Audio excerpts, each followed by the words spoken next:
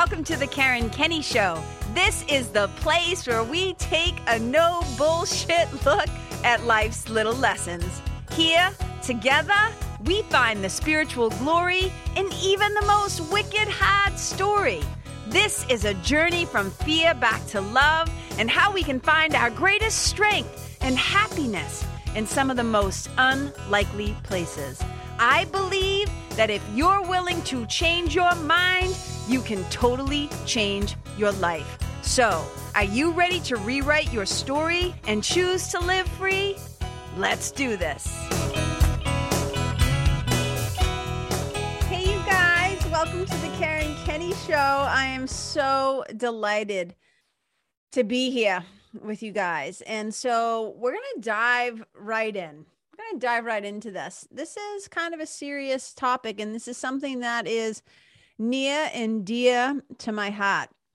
I'm not sure what I'm going to call this one, but it might be something like our need for mind training, our need for mind training, or something like that. But it's going to have to do with our ability to place our mind where we want it. And so I'm going to start off with a little story because that's what I always do, right? Storytelling and spirituality, that's like my heart's and spirits playground. So, as always, I jotted down a few things so my 53-year-old brain wouldn't forget some important things I wanted to say.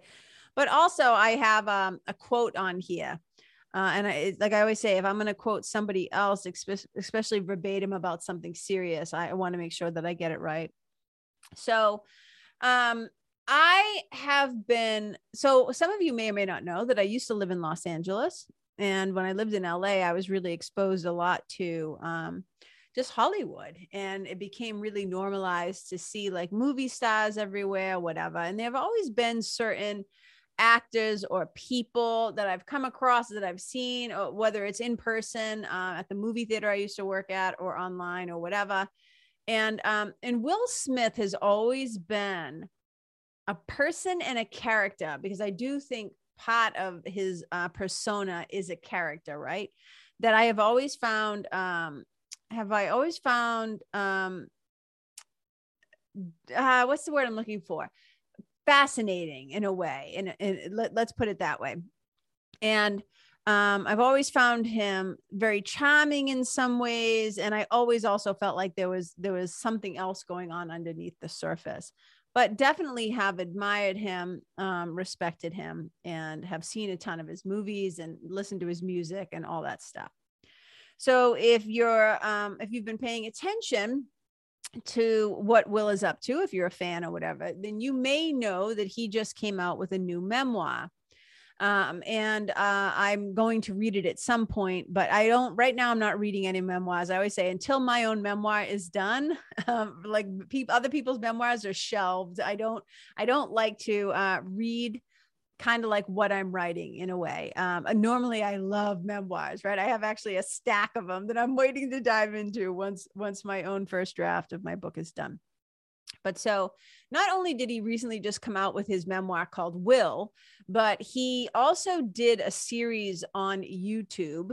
It was like 6 episodes, and it was called something like The Best Shape of My Life.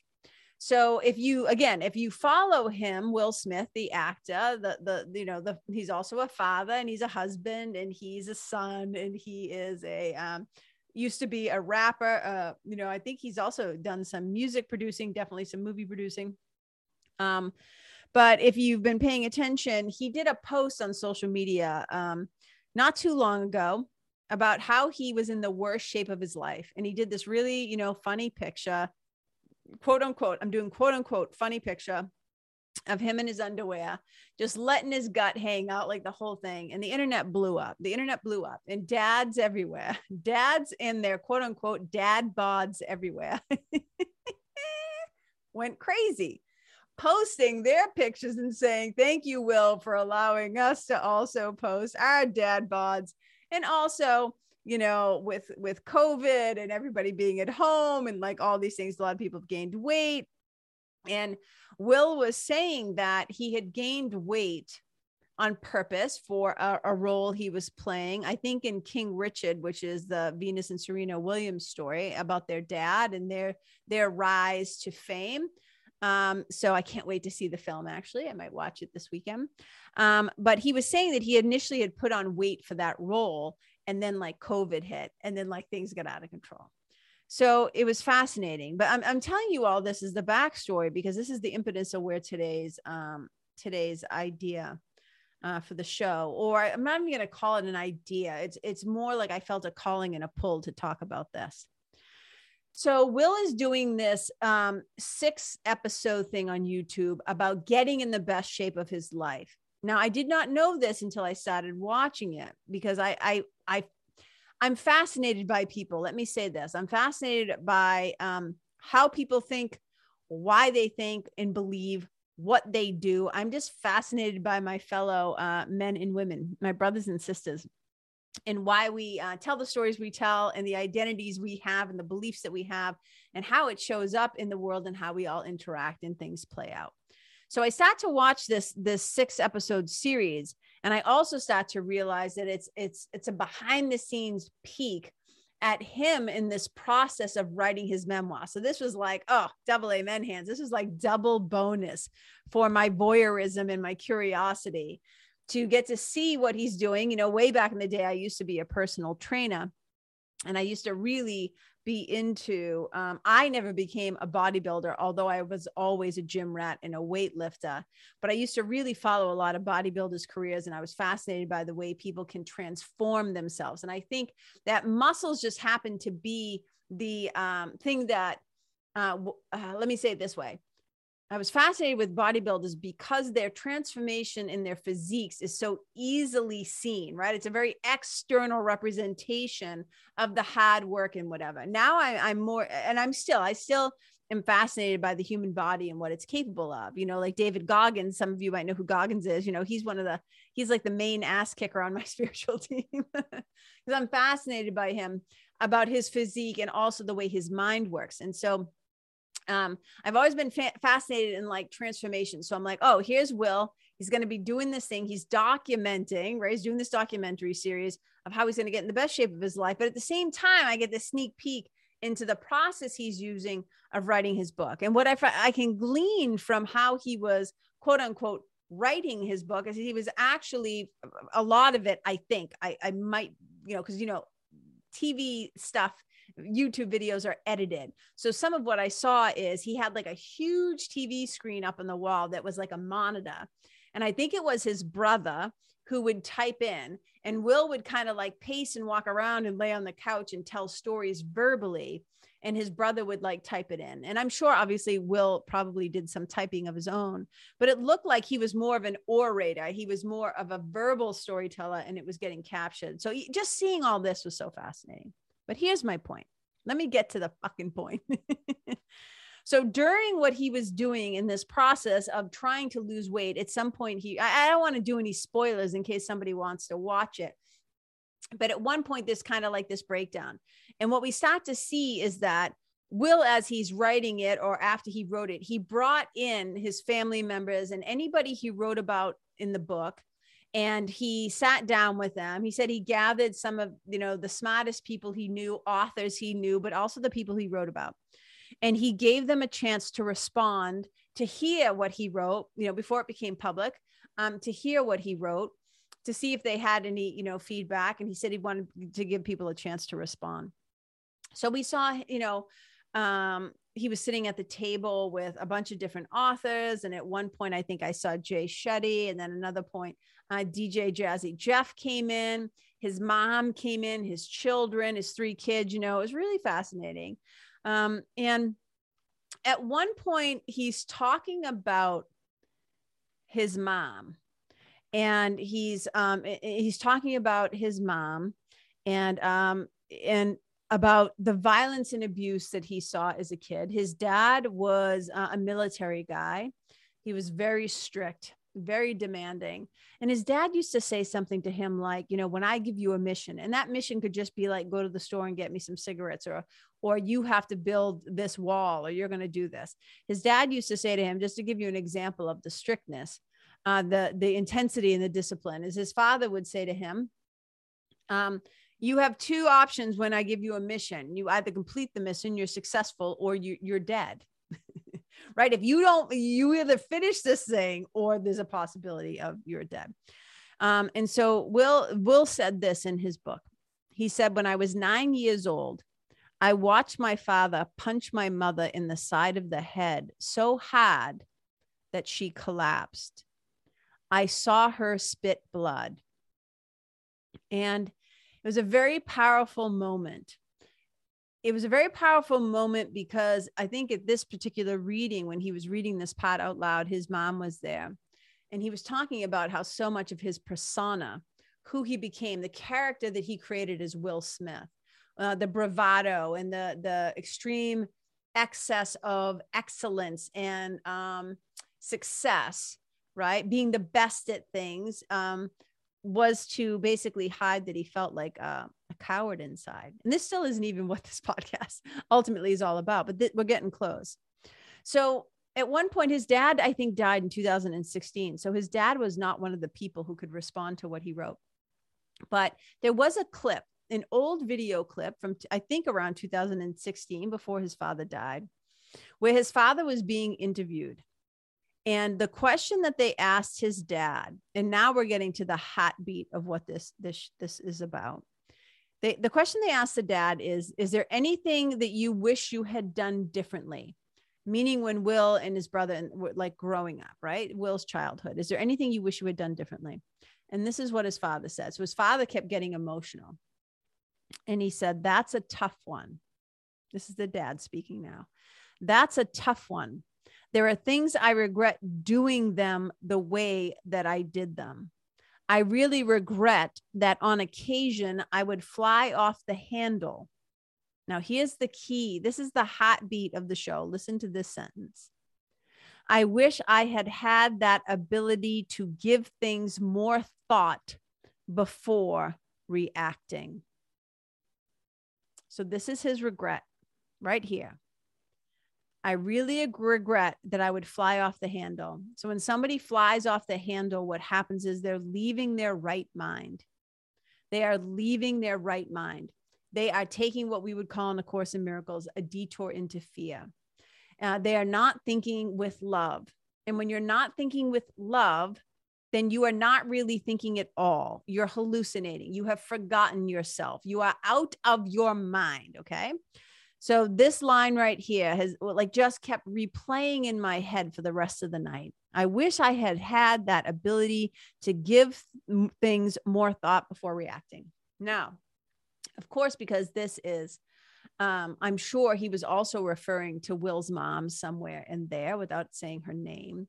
And it got me to thinking about my own mom. It got me to thinking about my mother, because I have said so many times that I really do believe that on some level, if the guy that had murdered her, who beat her to death, if he had had any kind of mind training, if he had had, like, I shouldn't say any, he probably needed a shit ton, but this is why it's important, right? If he had had the capacity to stop and not react, to be able to realize, right? So basically what happens is when people are having that moment, when they slip into rage, when they slip into anger, when they slip into that, that violent place where they are not having rational thoughts, they have kind of, like I said, they've gone out of their mind, right? They fly, quote unquote, like Will's dad, they fly off the handle.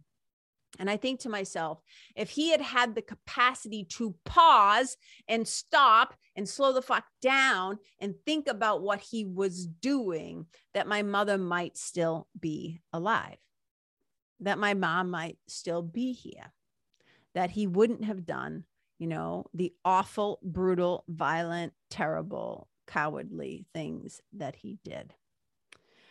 And this is why mind training is so important. So in A Course in Miracles, you may have heard me say this on the show before.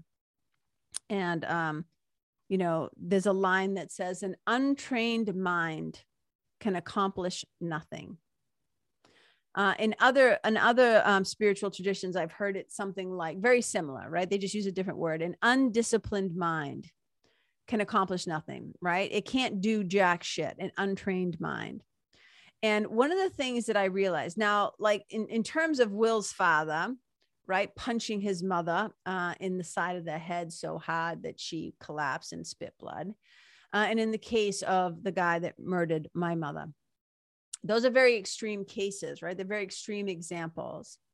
But I will tell you this, in the work that I do as a spiritual member, a spiritual mentor, the work that I do in my membership, The Nest, with people who come into the Nest, just me being out in the world and listening to people's stories, right? If I'm 53, I've been around the block a long time, and I've always been a person that people have, for whatever reason, felt comfortable sharing with me their stories, their trauma, the things they're ashamed about, the things that they have guilt and regret about, right? Not just clients. I mean, just friends, people I've met on buses, public places, right? People have often felt safe sharing things with me. And so one of the things that I know is so often people have that moment where they say, like, I wish I wouldn't have, and then fill in the blank, said the thing, did the thing, didn't do the thing, whatever. And I did a whole episode on regret, and you can go listen to that too. It's a nice sister complimentary episode to this one. And so when I think about our need for mind training, it's because if we do not have the capacity to place our mind where we want it, which also means because if we cannot do something about our thoughts, and I'm going to make a comment about this in a second. If we cannot do something about those unwily, insane ego thoughts, if we cannot rein them in, if we cannot have any kind of discipline or training in our mind, then we are often going to find ourselves in positions where either we are suffering or we are inflicting suffering on others. I'm going to say that again. If we do not create the capacity to discipline or train our minds so that we can recognize a thought and the quality of the thought as it's happening, then we are going to either end up usually experiencing a lot of suffering or inflicting it on others. And, so often people will say to me, so I have to learn how to control my thoughts. And I often say, no, like you cannot. You can't. Most of us can't control our thoughts. Just like most of us, I would say almost all of us, right? I use most to be general because I always say I'm not a therapist. I'm not a psychotherapist. So there might be, something that I don't know. But I will say from my personal experience, which is the only thing I'm always speaking from, is that most of us cannot control our thoughts and we cannot control our feelings. Those things are going to arise without our permission. Right? In A Course in Miracles, we say the ego always speaks first and loudest. And I always put in parentheses, and it's always wrong, right? So we often are reacting to the world around us, feeling like we're at the effect of the world around us. We don't realize that we're actually the cause, but that's, again, podcast for another day. So here's the thing. We cannot often control our thoughts. And I mean, like, you see something, you smell something, you hear something, you experience something, you taste something. And usually we cannot control the first thought that pops into our head. We often cannot stop the first feeling that we have. If I walk into a room, I always say one of the things that the body, one of the things that the body is really good at is it's an incredible communication device. It lets us know some things, right? And oftentimes my senses, my five senses, right? What I see, what I smell, what I taste, what I feel, what I hear, but also that sixth sense, that intuitive sense, the intuition, it has all these receptors beyond my five senses where I can walk into a room and immediately feel, ooh, something's off here. Or, ooh, I love the energy in this space. And you can double amen hands if you've had that experience too. So we can't always control our thoughts. We can't always control our feelings. But what we can do, here's the part where we have mind training. What we can control is what we think about our thoughts and our feelings. Let me say that again. We can't always control our thoughts and our feelings, but what we can control is what we think about our thoughts and our feelings. And, you know, sometimes our thoughts and our feelings are going to arise like, I always say, sometimes unexpectedly and sometimes bizarrely, because some part of our memory bank or our reptilian brain, right, the lizard brain, that old survival brain, is going to be up in your business before you even know it. And Don Javier, who is a shaman, I heard this from his brother-in-law, who's an apprentice to him, Jim Fortin. And he says, Don Javier always says that thoughts move faster than the speed of sound. Sometimes thoughts happen like so fast. And sometimes like the brain, I'm going to do a whole thing on the head and the heart, the brain and the body. I'm going to do a whole thing about navigating the world, like from these two different places. But, one of the things that happens is like the brain is such a supercomputer that you can have like a thought, and immediately before you even know you've had the thought, the body is responding to the thought. Now, there's a lot of debate about whether the body speaks first or the mind speaks first, whether your feelings are generated from your thoughts, right? I kind of am in that camp a little. I mean, I kind of see both. Let me just say this. I'm not choosing sides, but you'll often hear me say your thoughts create your feelings, because I know how fast the supercomputer of the mind works. But there's also a school of thought that the body feels first, and then we have thoughts about what we're feeling. I think I am not omnipotent. I do not fucking quote unquote know which one of those are true. So I hold possibility that maybe they're both true.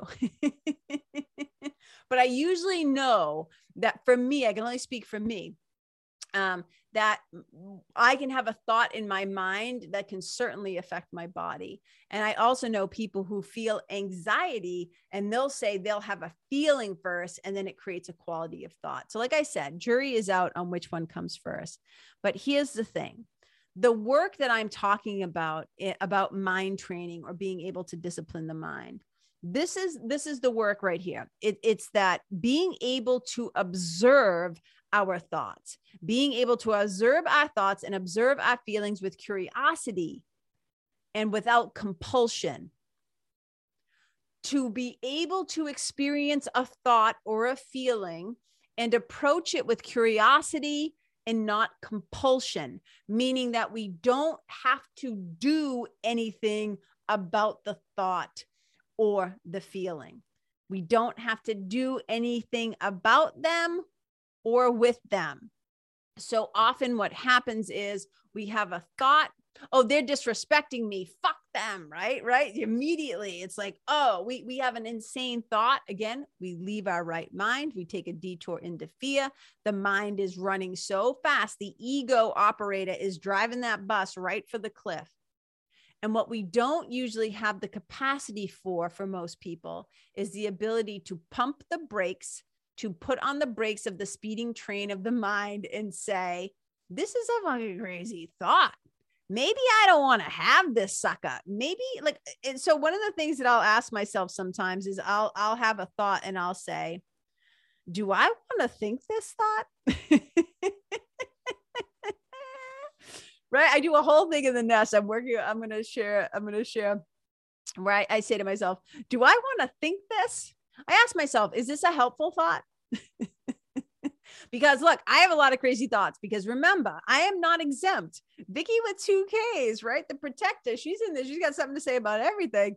And so the ego mind comes up and it's like, blah, like vomits itself, like blah, just says its whole thing. Right. And then I'll say to myself, do I want to think this thought? Is it helpful? And if the answer is no, then I ask myself this, what do I want to think instead? What do I want to think instead? But here's the thing, you guys. If I'm on a runaway train, it is hard to rein that sucker in. It is hard to put the brakes on that speeding engine, right? The caboose is like, it's like trying to drag things to a stop, right? I try to think of like Fred Flintstone, those little feet, like da, da, da, da, da, da, and it's off to the races. And so one of the things we have to be able to do is slow down our mind enough that we can actually choose the quality of the thought, not the initial one. The initial one's going to happen. But when we can start to train our minds and discipline ourselves to understand that I could choose differently, I could choose again, I could choose a better teacher, I could choose a better quality of thought. This is why we have to watch ourselves like hawks. This is why we have to be vigilant for the quality of our mind, the quality of our words, the quality of our speech, the quality of our actions. Do I want to think this thought?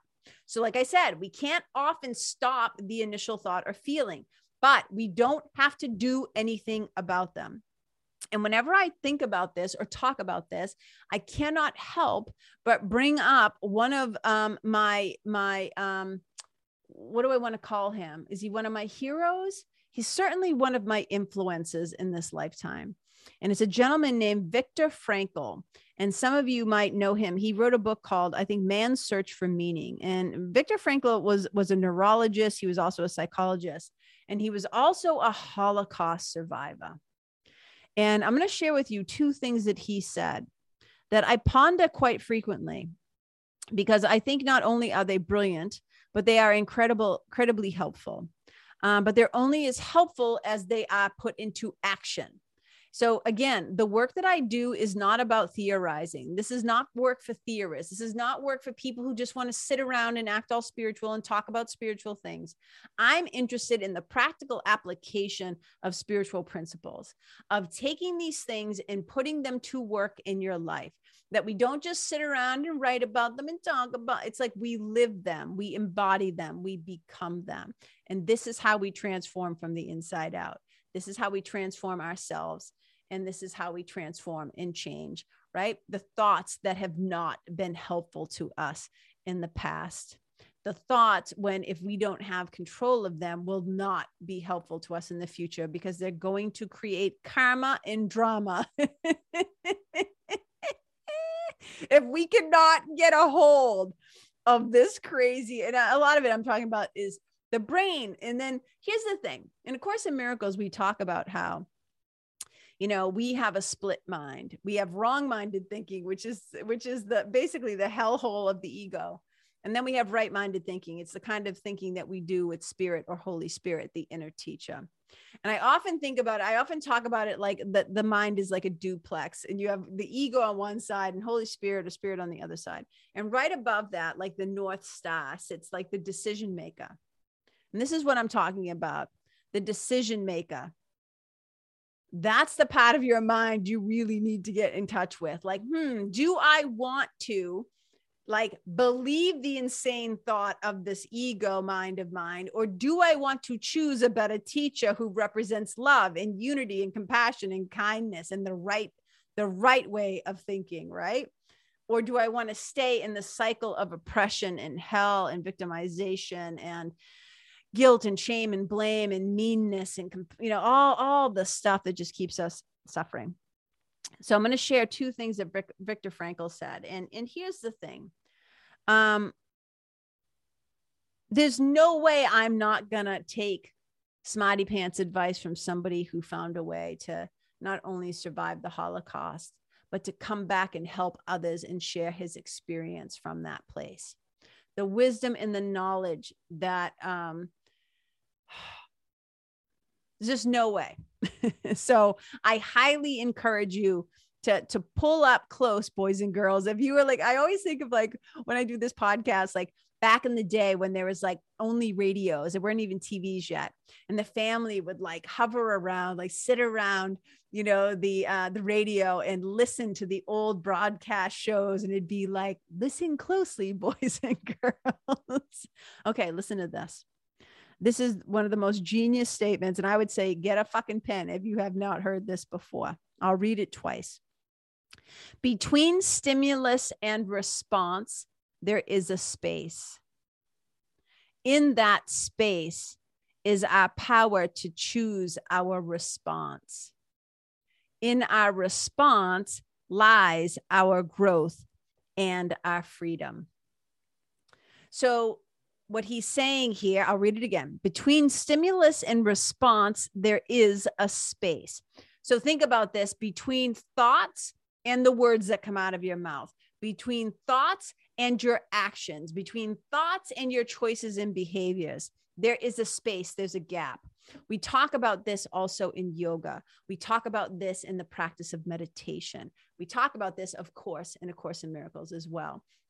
That even on the inhale, when we inhale up, there is that momentary pause. There is that space between breaths.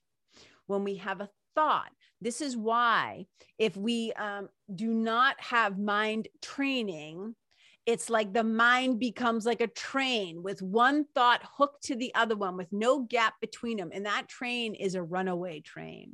So if you ever talk to somebody when they're freaking out, when they're having, sometimes if they're panicked, right? And, you ever see in the movie when a terrible thing happens, a tragedy happens, and somebody's just sitting at home minding their own business and they get a phone call and the person's like, oh my God, and they're like, whoa, slow down. I can't understand you. Slow down, take a breath. What's happening? That's like a runaway train. But we only see it kind of personified in movies after an accident or a tragedy. But I will tell you this, for a shit ton of people in the world, that's how their mind always is, right? It's like one thought attached to the next thought, attached to the next thought, attached to the next thought. And we wonder why there's insomnia and exhaustion and all these other things, because the mind has no discipline. It's like a gerbil. It's like a neurotic, think about it just like that gerbil wheel, right? It's the monkey mind. It's the chattering nonstop monkey mind. And this is why in yoga, in the Yoga Sutras, there's that, it says yoga chittas vritti nirodha. Yoga is the cessation of the thought fluctuations of the mind. Yoga is that stilling of the fluctuations of the mind. And if we don't have control of that, you guys, we do not have freedom. And we can't even grow because we don't even know how insane we are in that moment. And I don't use the word insane flippantly, but we literally leave our right mind. We are not thinking with love when we are constantly in that speeded up, hurried up, anxious, proverbial like diarrhea of the mouth and of the mind, right? You know what I'm saying? So when he says in that space between stimulus and response is our power to choose your response.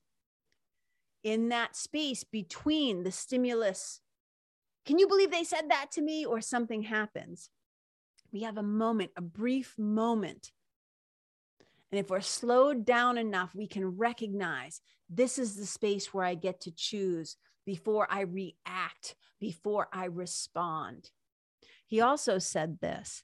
He says, everything can be taken from a man, but one thing, the last of the human freedoms, to choose one's attitude in any given set of circumstances, to choose one's own way.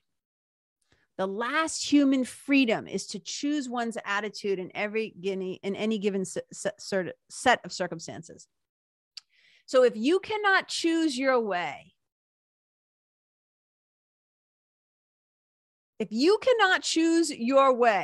meaning if you do not have the capacity to choose what comes out of your mouth, what you do, how you show up, how you react or respond, you are not living in freedom. And most people are reacting from their past. They're reacting from their patterns. They're reacting from their history and their trauma and their identity and the stories they tell themselves. Very few people are probably acting from a very present moment minded place when they are in mindfulness, when they are consciously choosing the quality of their words, their speech, their actions. So often we are just reacting like little puppets. We are being held hostage so often by the ego mind because we do not have mind training. An untrained mind, an undisciplined mind can accomplish nothing. This is what Viktor Frankl is saying as well. And now it's important to note that so many of our neural roots in our brain, right? They say that neurons that fire together wire together. So if we're somebody who is quick to anger, quick to be impatient, quick to whatever, we basically create these connections, this wiring, these patterns in our brain. And they've been exercised so often that they're really strong. Their little neural muscles are like, like talk about getting in the best shape of your life. Getting spiritually fit, man. It is no joke. It is no joke. I know, because this is the work that I do in the world. If you're somebody who wants to get more spiritually fit, hey, reach out to me, join the nest. I'm telling you, this shit works. So here's the thing. It's going to take some time to develop some new ways of being, some new roots and some new behavioral patterns in the brain, in the mind, and also creating new behavioral patterns that will actually show up physically in the world, right? In your words, in your actions, in your habits, right? It's going to take a little while to do that, because the brains, as I've told you guys before on another episode, it likes to conserve energy. It likes to do what it already knows how to do. In yoga, we call it that samskara. But here's what I'm trying to say, you guys. The consequences of not having a trained mind. And this is not, I always feel like I have to say this PS caveat. I'm not talking about brainwashing. I'm talking about being able to train your mind so you can place it where you want it, so that you are able to represent yourself as you truly are, which is an extension of love.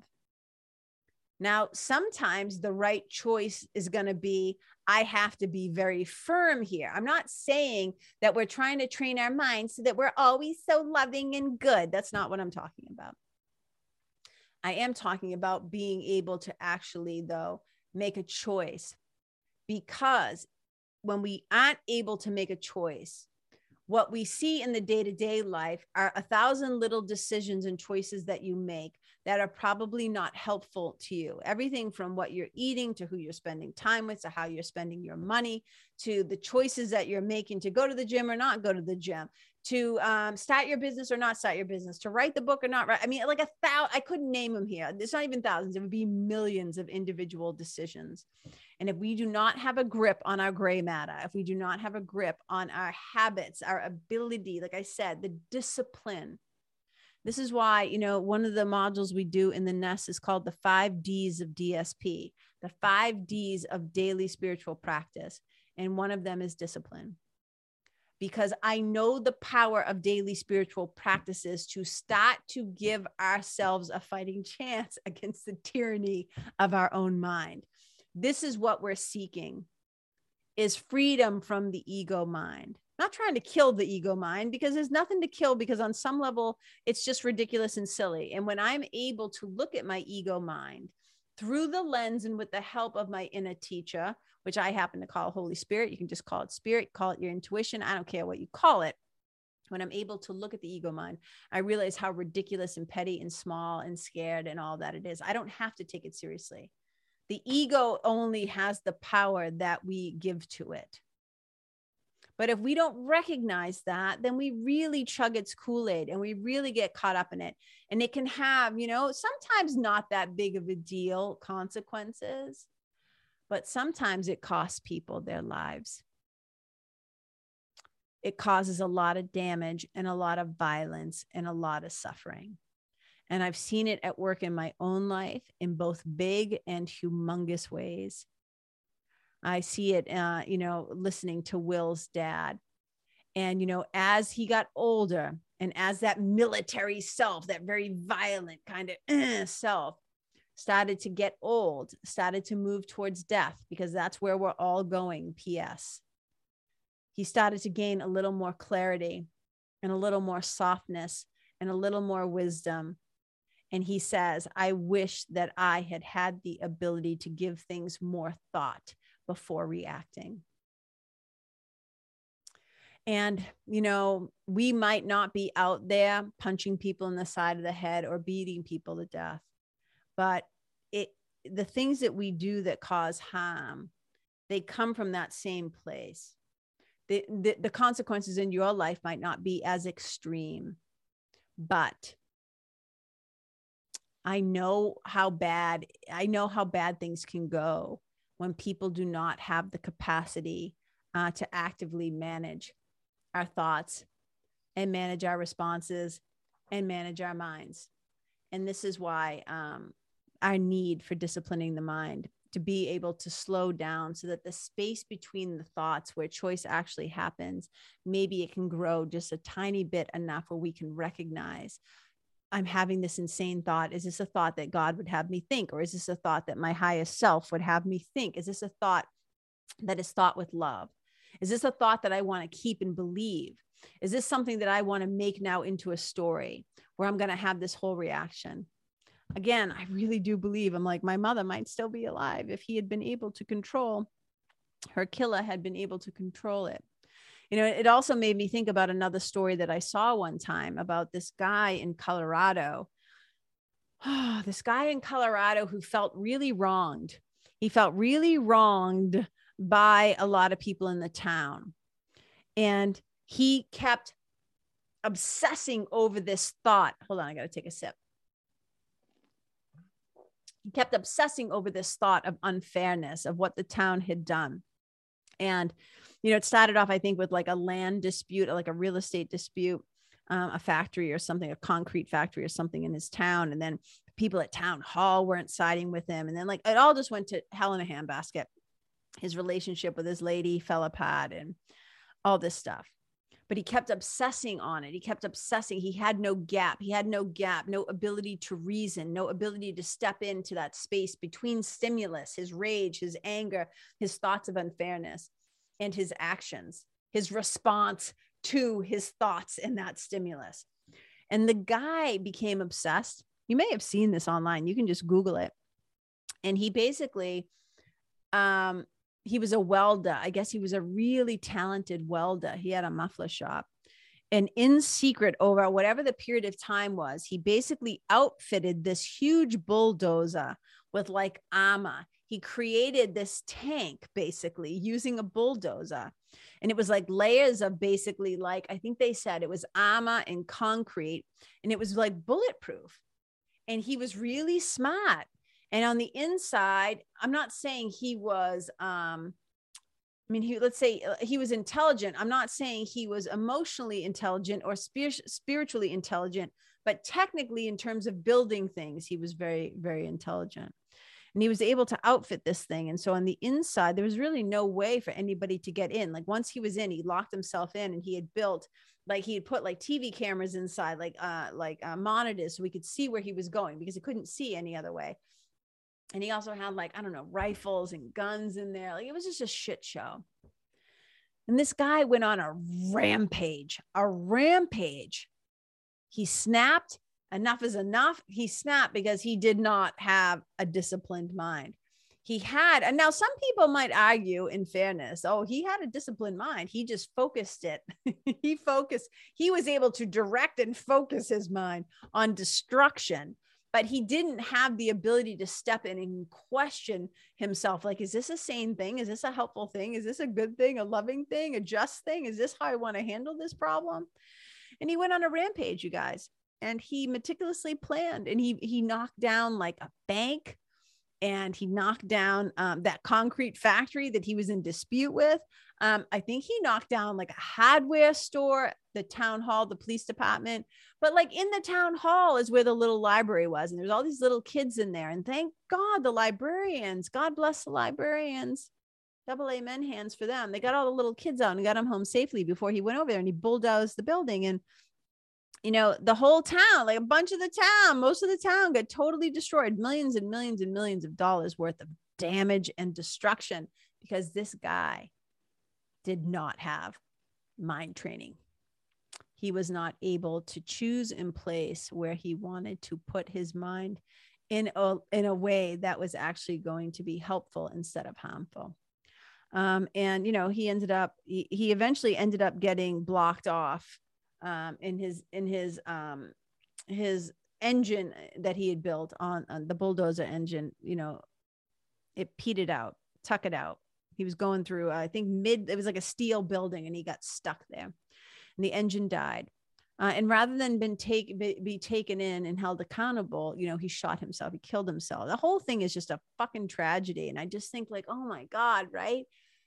Because this is the power of an undisciplined mind. The mind when put free, I just think like, oh my God, when we use it for good things, we just become unstoppable. But also when we use it for destructive things and we are not able to use it the way that we want to. And in A Course in Miracles, in I want to say it's lesson 20, there's this little section on disciplining the mind, and I'm just going to read it to you. It says, you want to be happy. You want peace. You do not have them now because your mind is totally undisciplined. And you cannot distinguish between joy and sorrow, pleasure and pain, love and fear. It goes on to say, through the practice of doing the lessons, this is what it's implying, that you are now learning how to tell them apart. And great indeed will be your reward. And not just, this is me now talking, not just your reward, but by you doing the work to discipline the mind, to train the mind. The reward ripples out and affects everybody that you shall meet. You become, you know how at the end of the show, I always say, wherever you go, leave yourself, the people, the place, the animal, right? The environment better than how you found it. Wherever you go, may you be a blessing.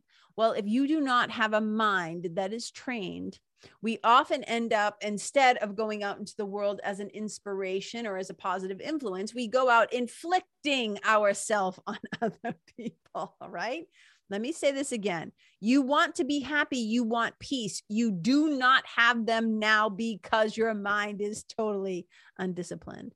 And when your mind is undisciplined and you don't have clear vision, because you can't slow down enough to even know what the fuck you're thinking, it says you cannot distinguish between joy and sorrow, pleasure and pain, love and fear, which is a way of saying is these things that you think you're choosing, quote unquote, choosing, you're not really choosing at all. You can't even tell that these things that you're choosing that you think are good for you are actually not good for you at all, because your mind is so untrained. And guys, here's the thing. It takes time. It takes time, because the neural network in your brain is like no joke. The patterns that we've created, the samskaras, that's what we call them in yoga, they're no joke. But it takes time, and often it takes help. And this is one of the powers of having a great spiritual community where like-minded people are doing similar work, because it's not easy lifting. I always say this is like squat. This is like lifting weights with Jesus. That's what I say. Oh, I'm starting to get a little punchy. My blood sugar's a little low. I got to go eat dinner and feed the kids. So you guys, that's what I got for you today, is this awareness of what we need to do. And then you might be like, hey, KK, how do we do this then? How do we start to train the mind? You guys, there are so many ways that we start to do this, through meditation, contemplation, slowing down. For a lot of people, it's doing the daily lessons of A Course in Miracles. That is mind training. In A Course in Miracles, you are literally training your mind to relinquish a thought system of fear, the old patterns, the ego conditioning from your environment that basically creates your experiences and the meanings and the interpretations that you assign to them, which then is how we start to write some stories that we have and these beliefs that we have. And this is how we create an identity, and an identity that just basically is how we move through the world. So one of the great things about A Course in Miracles is it's training your mind to be attuned to your inner teacher, to the voice for love, the voice, the memory of God's love. And we're relinquishing, right? We're learning how to slow down and to stop looking out there for the solutions and to turn inward to the inner peace, the inner happiness, the love that has always been there, the love that is always abiding within you, the part of you that does not get hijacked or held hostage by the ego, the part of you that is the host for God, that is the host for love.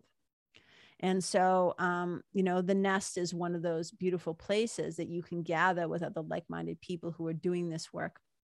And the reason why the Nest is a membership and an ongoing thing and not just like a 10-week, course or just like whatever, is because I know what it takes for people to actually create lasting change. This isn't any get quick rich spirituality. You know what I mean? Like everybody wants to get the results wicked fast. Well, that's great, but things that usually last take some time, because the mother of all learning is through repetition. The mother of all learning is through repetition, because we have to first relinquish and let go of the old thought patterns and then start to replace them, right, with better things. We're training the mind to know that it actually even has a choice, first of all. And I could go on and on and on about it. But you guys, I think in January, I'm going to be doing a quick little flash sale to the Nest, like a 2-day, 48-hour, like a little sucker, a little like get in or get out type of a thing. So if you want to, be in a community where there's a lot of collective wisdom, where I have some amazing guest teachers and myself doing, I do coaching in that program, in the Nest, in the membership, in the community. It's killer, man. Just go to KarenKenney.com/Nest. You can read all about it, but get on the waiting list, because when I usually do these flash sales, I'll let people know that they're happening, but usually the people on the waiting list are the first ones to find out. So come join us. I think it would be amazing.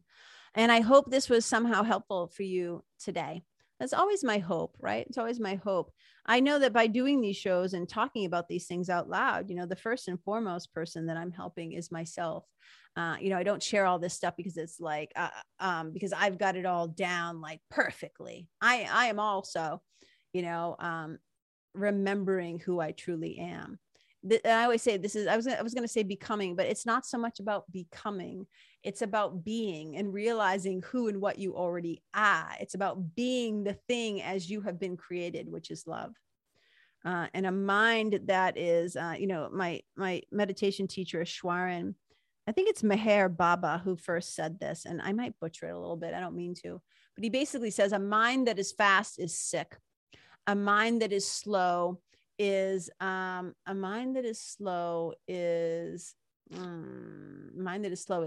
or something like that. And then a mind that is still is divine. Oh no, I know what it is. I think it's a mind that is fast is sick. A mind that is slower is sound, right? Can make sound decisions. And then a mind that is still is divine. And that's what we want. We want to be able to access that still part of the mind, the place in that space between the thought and the word, the thought and the action, the thought and the choice and the behavior, but the stimulus and the response, as Viktor Frankl calls it. So I hope this was helpful to you in some way. I love you so much. If you're listening to this, if you can hear the sound of my voice, I appreciate you staying on until the end. I really do. I never take it for granted. I already know, like, I think about this all the time. Like, we are all marching towards death, no matter what we accomplish in this life, no matter what we do, we're all heading towards the same outcome, which is, we're all going to die. And our time here is really short. And when you hit a certain age, it's not about being, like sad or depressed or weird about it. In fact, I'm not. Like, my awareness of my own impending death, whenever that is, it makes me so much more grateful and appreciative for any time that I have left. And what do I want to do with that time? And part of it is I want to connect with you guys. And that's why I do the show. So thank you for listening. Thank you for being a part of the Karen Kenney Show family. I love you guys, and I appreciate you, and I celebrate you, and I feel you in my heart. Thank you so much for being a part. And if you're not already on my newsletter list, please join me. This is where you get extra storytelling. You get these podcasts delivered right into your inbox, and you can just do that through KarenKenney.com. Sign up, one word.